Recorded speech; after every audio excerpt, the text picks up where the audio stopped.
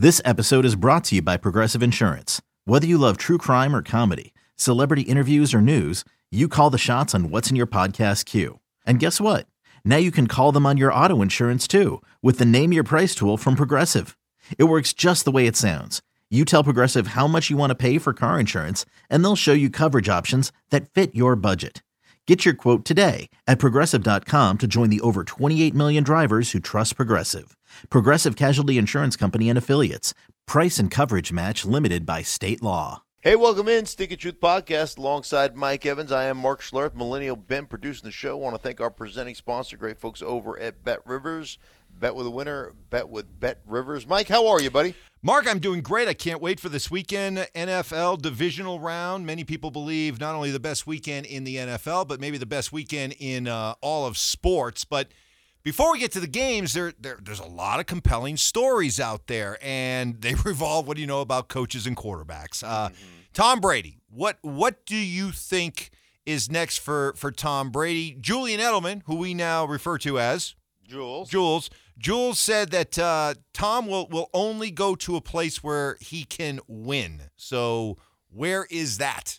Yeah, that's a great question. I mean, I think the Tampa Bay Buccaneers fired everybody. Like, they fired their offensive staff. Byron Leftwich, they fired Clyde Christensen, their quarterback coach. Like, they fired a bunch of and they fired some guys on defense as well. But was that a plea to say, hey, Brady, we're going to give you whatever offense you want. We're going to fix this thing, whatever. I really don't know. My gut tells me, like, the best landing place for Tom Brady, ready-made, is the Raiders. I mean, you look at Josh McDaniels. They've already gotten rid of Derek Carr, right? They kicked him to the curb. So Derek Carr is no longer there. Do you really believe that Stidham is going to be your guy? I don't think so.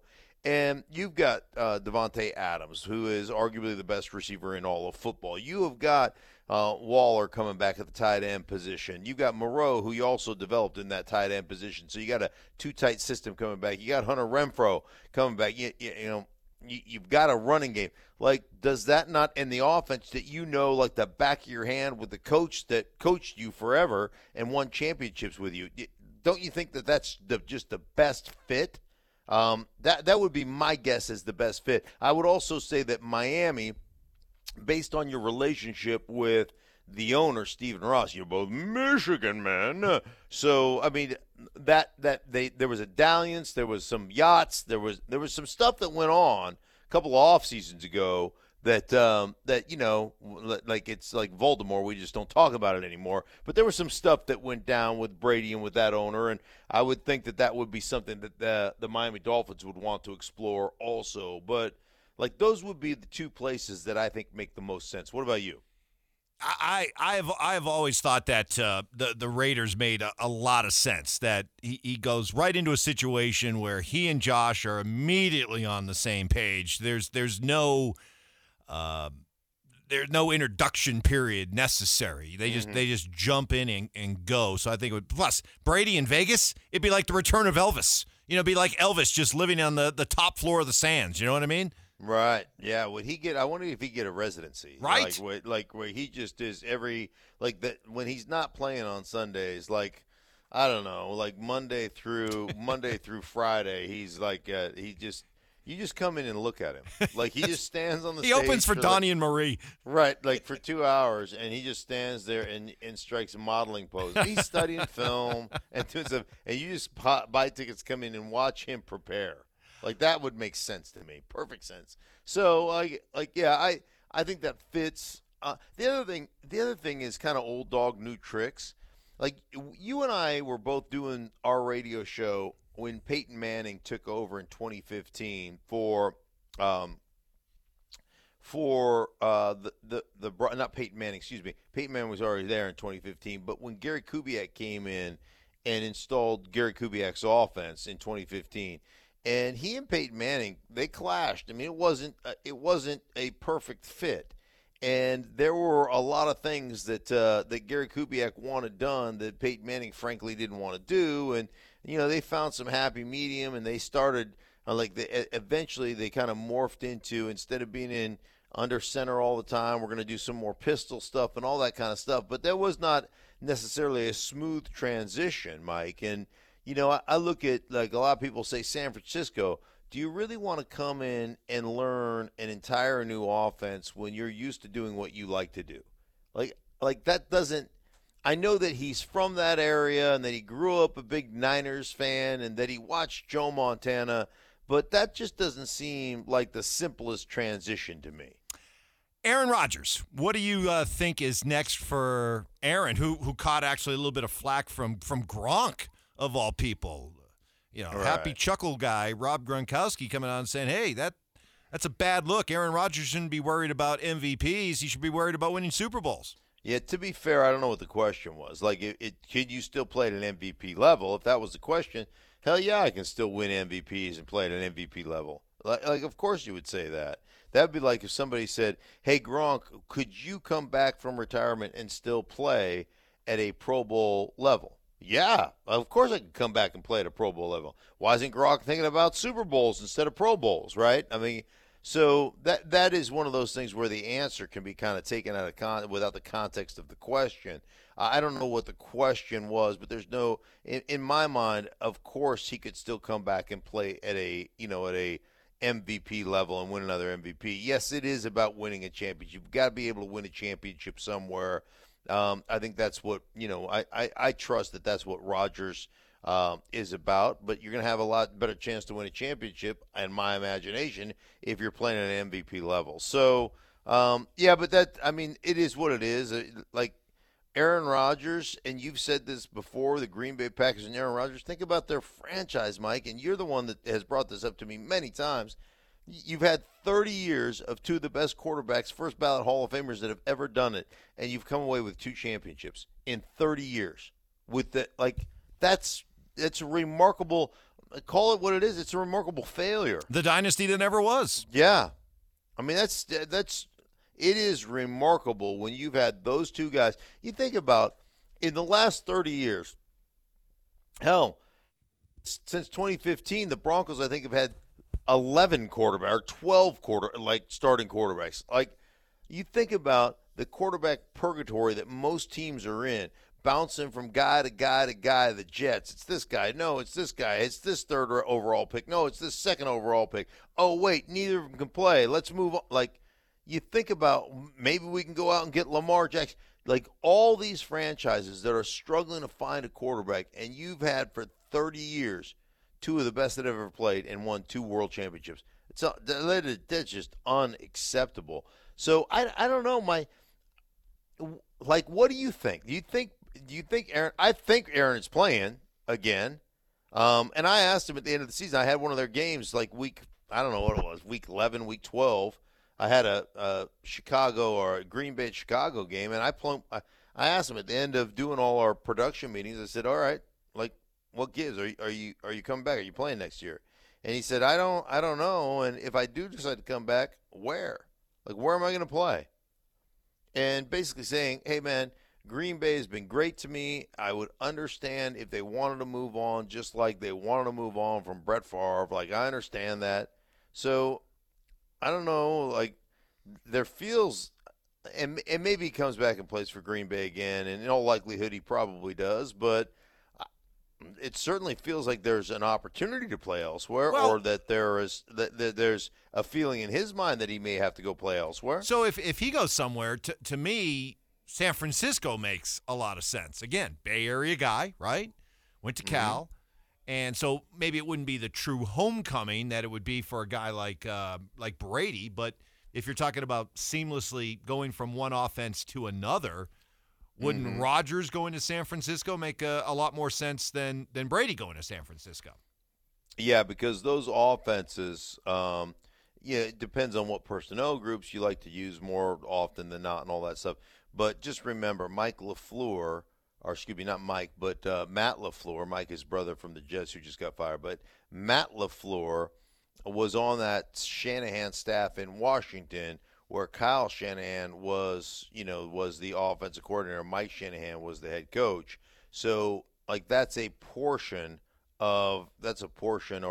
derivative of that West Coast offense that Sean McVay, everybody runs.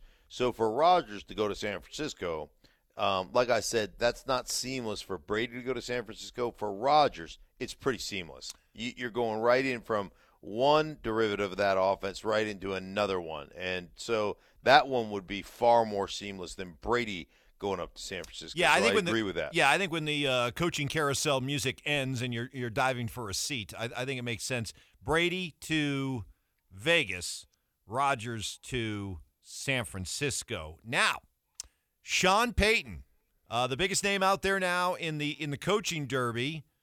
Where do you think he's going? Well, listen, maybe this is me just trying to speak it into existence, okay? But when Sean Payton comes out and says on multiple platforms, hey, here are the two things that are important to me, the two number one things that are important. One, ownership. Ownership that has deep pockets, ownership that's not going to meddle, ownership, that's going to allow you to do your job, to give you the authority to do your job and all that kind of stuff. And then a quarterback that I believe in. Well, there's only one franchise out there that can provide both of those things. Of all the jobs that are open, there's one franchise that fits that criteria that the coach himself gave everybody in the nation, and that's the Broncos. That's it. Period, end of sentence. Boom, right there. You've got ownership with the deepest pockets in football that aren't afraid to spend the money. Hell, they spent $400,000 to resaw the turf for a Week 18 contest. $100 million for a new scoreboard. They've got it. And a quarterback in which Sean Payton himself said on television as he was working for Fox, hey, man, Russell Wilson's fine. You got to just go back to doing the stuff they did in Seattle for him, and he'll be fine. There's no question that he believes that he can fix Russell Wilson, that he can put him in the right, play in the right offense to get the best out of him. There's no other team that has both of those criteria. So to me, he's either coaching for the Broncos, Mike, or he's going back to do TV for one more year and waiting for the Chargers job to open up. The Russell Wilson thing is interesting. Russell, a terrible season, worst year in his career. Mm-hmm. People are already saying that the trade for Russell Wilson will go down as the worst trade in NFL history. But Russ has been very publicly supportive and very complimentary of Sean Payton, has gone to great lengths to talk up Sean Payton, how much he enjoys Sean Payton. And it's created an idea here in Denver that, whoa, wait a minute, this is an instant red flag. You just went from a situation where Russ comes in year one with all kinds of promises made and all kinds of concessions, doing it Russ's way, and the last thing you need now is another head coach who's going to kiss Russell Wilson's ring. That's why you don't go after Sean Payton, says some. Sean Payton. Is Sean Payton the type that would kiss Russell Wilson's ring? Yeah, absolutely, in no way, shape, or form. Sean Payton is in charge. And will there be a relationship? Absolutely. Will there be some give and take? Yeah, of course. You're going to have those conversations. But there's going to be one guy who's in charge, one guy who decides the direction of the franchise and what they're doing, and that's Sean Payton. That dude, let me just tell you, holding people accountable, creating great matchups and doing all the stuff that is important when it comes to the X's and O's. But he's in charge of the franchise. He's in charge of the organization. And there is, when he's not happy, nobody's going to be happy, because that dude will hold everybody accountable, and he is in charge. And when you work for Sean Payton, whether you play for him or whether you coach for him, you know that your job's on the line. If you don't perform, you're not going to get to play, or you're not going to get a coach anymore. That's who he is. So that whole thing is a bunch of it's preposterous to think that he would come in here and he'd be like, "Oh, Russ, you don't like that? Okay, well, let me change that up." Or whoever, the owners or the general manager isn't going to fully empower Sean Payton to do his job. That's just silly talk. So plenty of non-NFL playoff stories, but now let's get to the games this weekend. 4 really good, fun matchups to get into and dive into. Let's start and go in order. You got Jacksonville at Kansas City, a rematch of a Week 10 game in which Kansas City won that game 27-17 at Arrowhead. And in that game, Patrick Mahomes threw for 4 touchdowns. Are you expecting more of the same in this one? Or are the Jags starting to take on a little bit of that team of destiny, maybe starting to resemble that team in 1995 that walked into Denver and shocked your Denver Broncos? You shut your mouth, Mike Evans. Don't you ever. Don't you ever. It's too easy. I couldn't resist. It was a hanging curveball. I get it. Hey, listen, like, I think here's how Jacksonville could win that game, right? So you got time possession becomes very important. The 3 losses that Kansas City had this year, they got beaten time possession in all 3 of those losses, okay? So it's shrinking the game. Why is that important? And I'm sure they won a bunch of games that they've lost the time possession to. So, like it's not like there's a fail-safe stat. You're like, that's not – it's stupid. But why time possession to me is important is when you shrink the game – you do several things. One, when you control the tempo and you control the clock, you frustrate the offense on the sideline, meaning you control the tempo and the clock. Now Kansas City sits on the sideline and they get a little bit antsy, a little bit frustrated, right? Maybe take a few chances that they probably shouldn't. So that's one.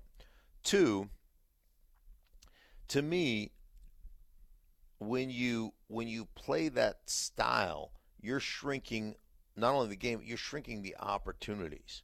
So, for instance, in the game last week where Jacksonville beat the Chargers got 4 possessions in the second half. 4. Now, why is that important? Well, an average game in the NFL is 12 possessions, 12 to 13 possessions. So you get 6 a half, essentially. You shrink it by 2 possessions, get it down to 4.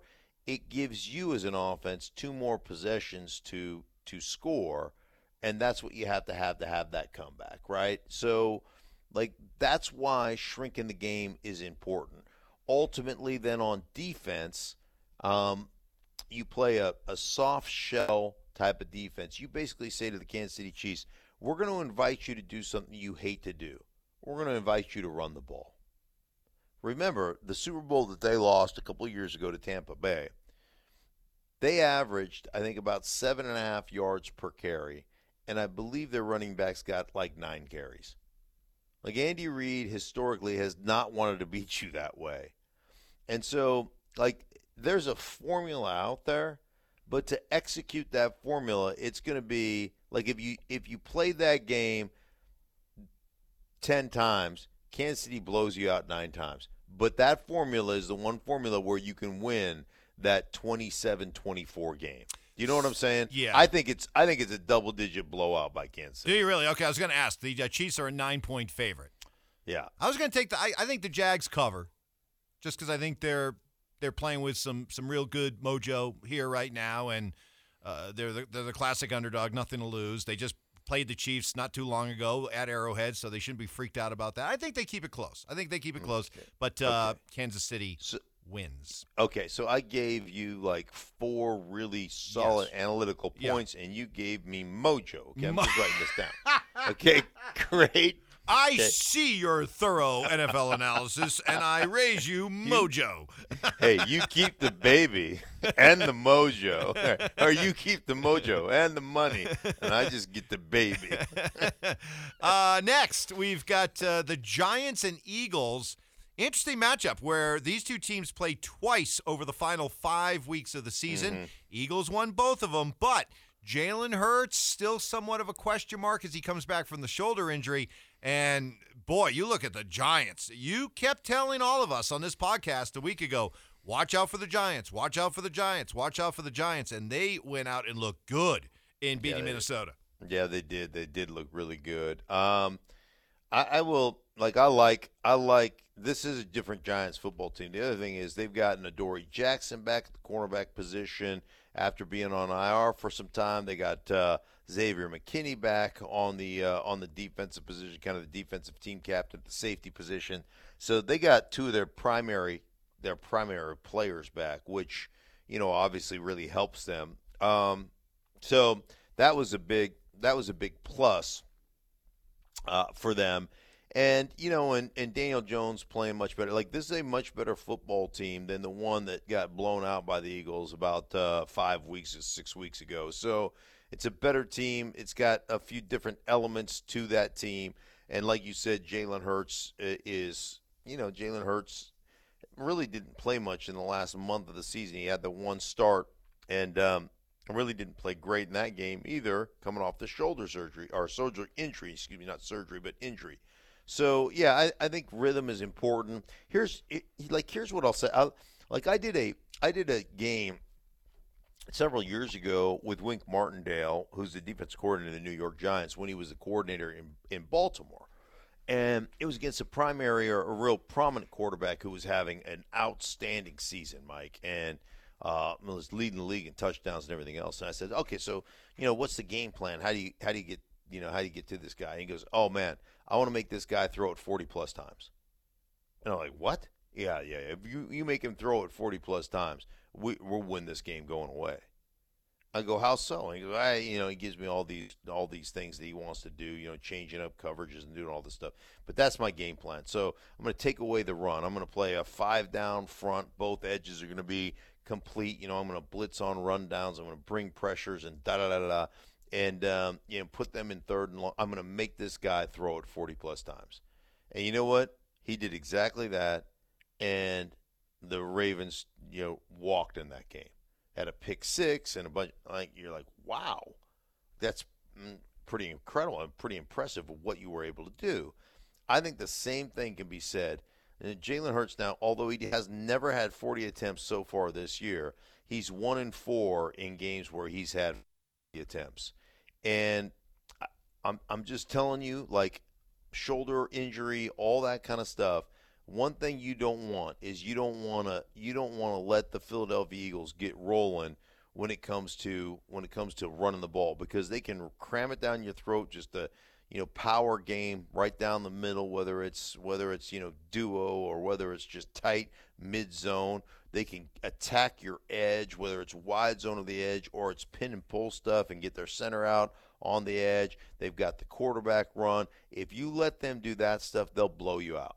All right, because then all their play action stuff rolls off that. If you can stop all their run game, you make Jalen Hurts beat you. I like your chances. So the Eagles are a 7.5-point favorite. Who you got? I have got. I think the Eagles win, but I think the Giants make it close and cover the spread. I'm with you on that one. Same thing. Okay, you've got the Bills and the Bengals, and the game's in Buffalo, but apparently everybody in Buffalo and Kansas City are already assuming it's a done deal, and we're already looking ahead to the rematch in the AFC Championship game in Atlanta, where apparently some 50,000 seats have already been sold, bought by Bills fans and Chiefs fans, and it'll be one of those like college type things where Bills fans will sit on one side and Chiefs fans will sit on the other side. Meanwhile, you got the Bengals probably sitting back going, whoa. What we went 12-4 and we're in the Super Bowl a year ago. Don't overlook us. Talk about bulletin board material, huh? Yeah, no question. I think the Bengals, obviously, you and I have talked about this. I think the Bengals have a chance to go in and beat anybody, anytime, anywhere. I think they're that good. 3 offensive linemen down. What does that mean? Well, when you roll in there, it means that it's on your coaching staff, incumbent on your coaching staff, to do a great job of calling the game. And they did last week in Baltimore. They did a great job. Everything was 3-step drop, get the ball out of your hands, swing pass, RPO game that's off a 3-step drop, little hitches and things of that nature. And they did that. But remember, they won that game. What was it, 24-17 or whatever it was? They won that on a 14-point swing off a fumble on the goal line. They got returned 98 yards by a defensive end. So, you can do that, and you can win games when you're playing against a mediocre at best offense that you're dominating. But you can't, like, to me, it's going to be hard to win that game unless the Bills turn it over. Unless Josh Allen continues to be a little bit reckless like he was last week against Miami with the football. If he's reckless with the football, then you've got a chance.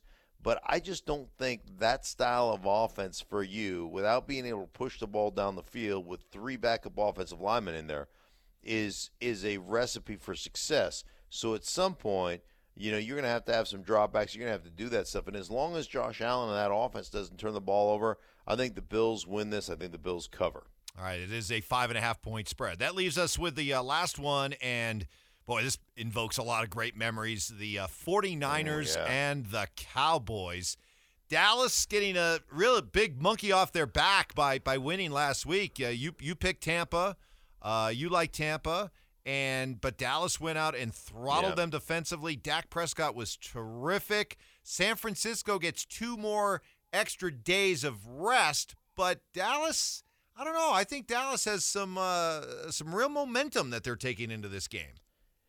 Yeah, Dallas is. I mean, if Dak Prescott, if he plays with the conviction he played with on Monday night, I think Dallas wins the game. Like, if he throws the ball with the accuracy and the conviction that he threw the ball with, down the middle of the field to Schultz and all that, then I think they win this game. I just don't know against this 49ers defense that you can throw it with that kind of conviction and that kind of accuracy, because they're going to disrupt you to some degree. Now, 49ers offensively, they're a juggernaut. The way they run the ball, they set up their play action game off of it. I think Brock Purdy probably completed about 80%. Like 80% of the things he completed were all crossing routes, right? They're like 8-yard throws that turned into, with Deebo Samuel, a 74-yard touchdown or a 21-yard, 22-yard explosive play off an 8-yard throw. Like, that's what they do offensively. So for Dallas, I mean, 1, Dak's going to have to play great. 2, you have got to dominate the edge. If you let the 49ers attack the C gap and the D gap, the outside edges of the defense, if you let them possess that, all their play action stuff comes off of that. Getting the defense running, getting it flowing to protect that edge, and then whoop, out the backside with not only the cutback runs but the over-the-top throws. If you let them control that edge of the defense, the edge rushing the ball, the outside lanes rushing the ball, I think San Francisco beats you. This has all the potential to be a classic, great game. I'm with trepidation, Mike. I am taking the Niners, but I think the Cowboys are a super talented team, and I think they've got a great chance of going into San Francisco and coming out with a victory. So San Francisco, you think, wins. Do they cover? They're a 4-point favorite. I'm going to say no, it's going to be a 3-point game. I'll take the Cowboys to cover. Okay, very good. All right, it should be fun. Can't wait to see who we got in the AFC and NFC championship games to talk about next week. You and me, brother. That does it for us. For everybody involved in the Sting and Truth podcast, we just thank you so much for listening. We hope you enjoy. Like to thank our presenting sponsor, that are the great folks over at Bet Rivers. Bet with a winner, bet with Bet Rivers. For Mike, I am Mark from Millennial Bim, producing the show. We thank you so much, and we'll talk to you again next week in the championship round.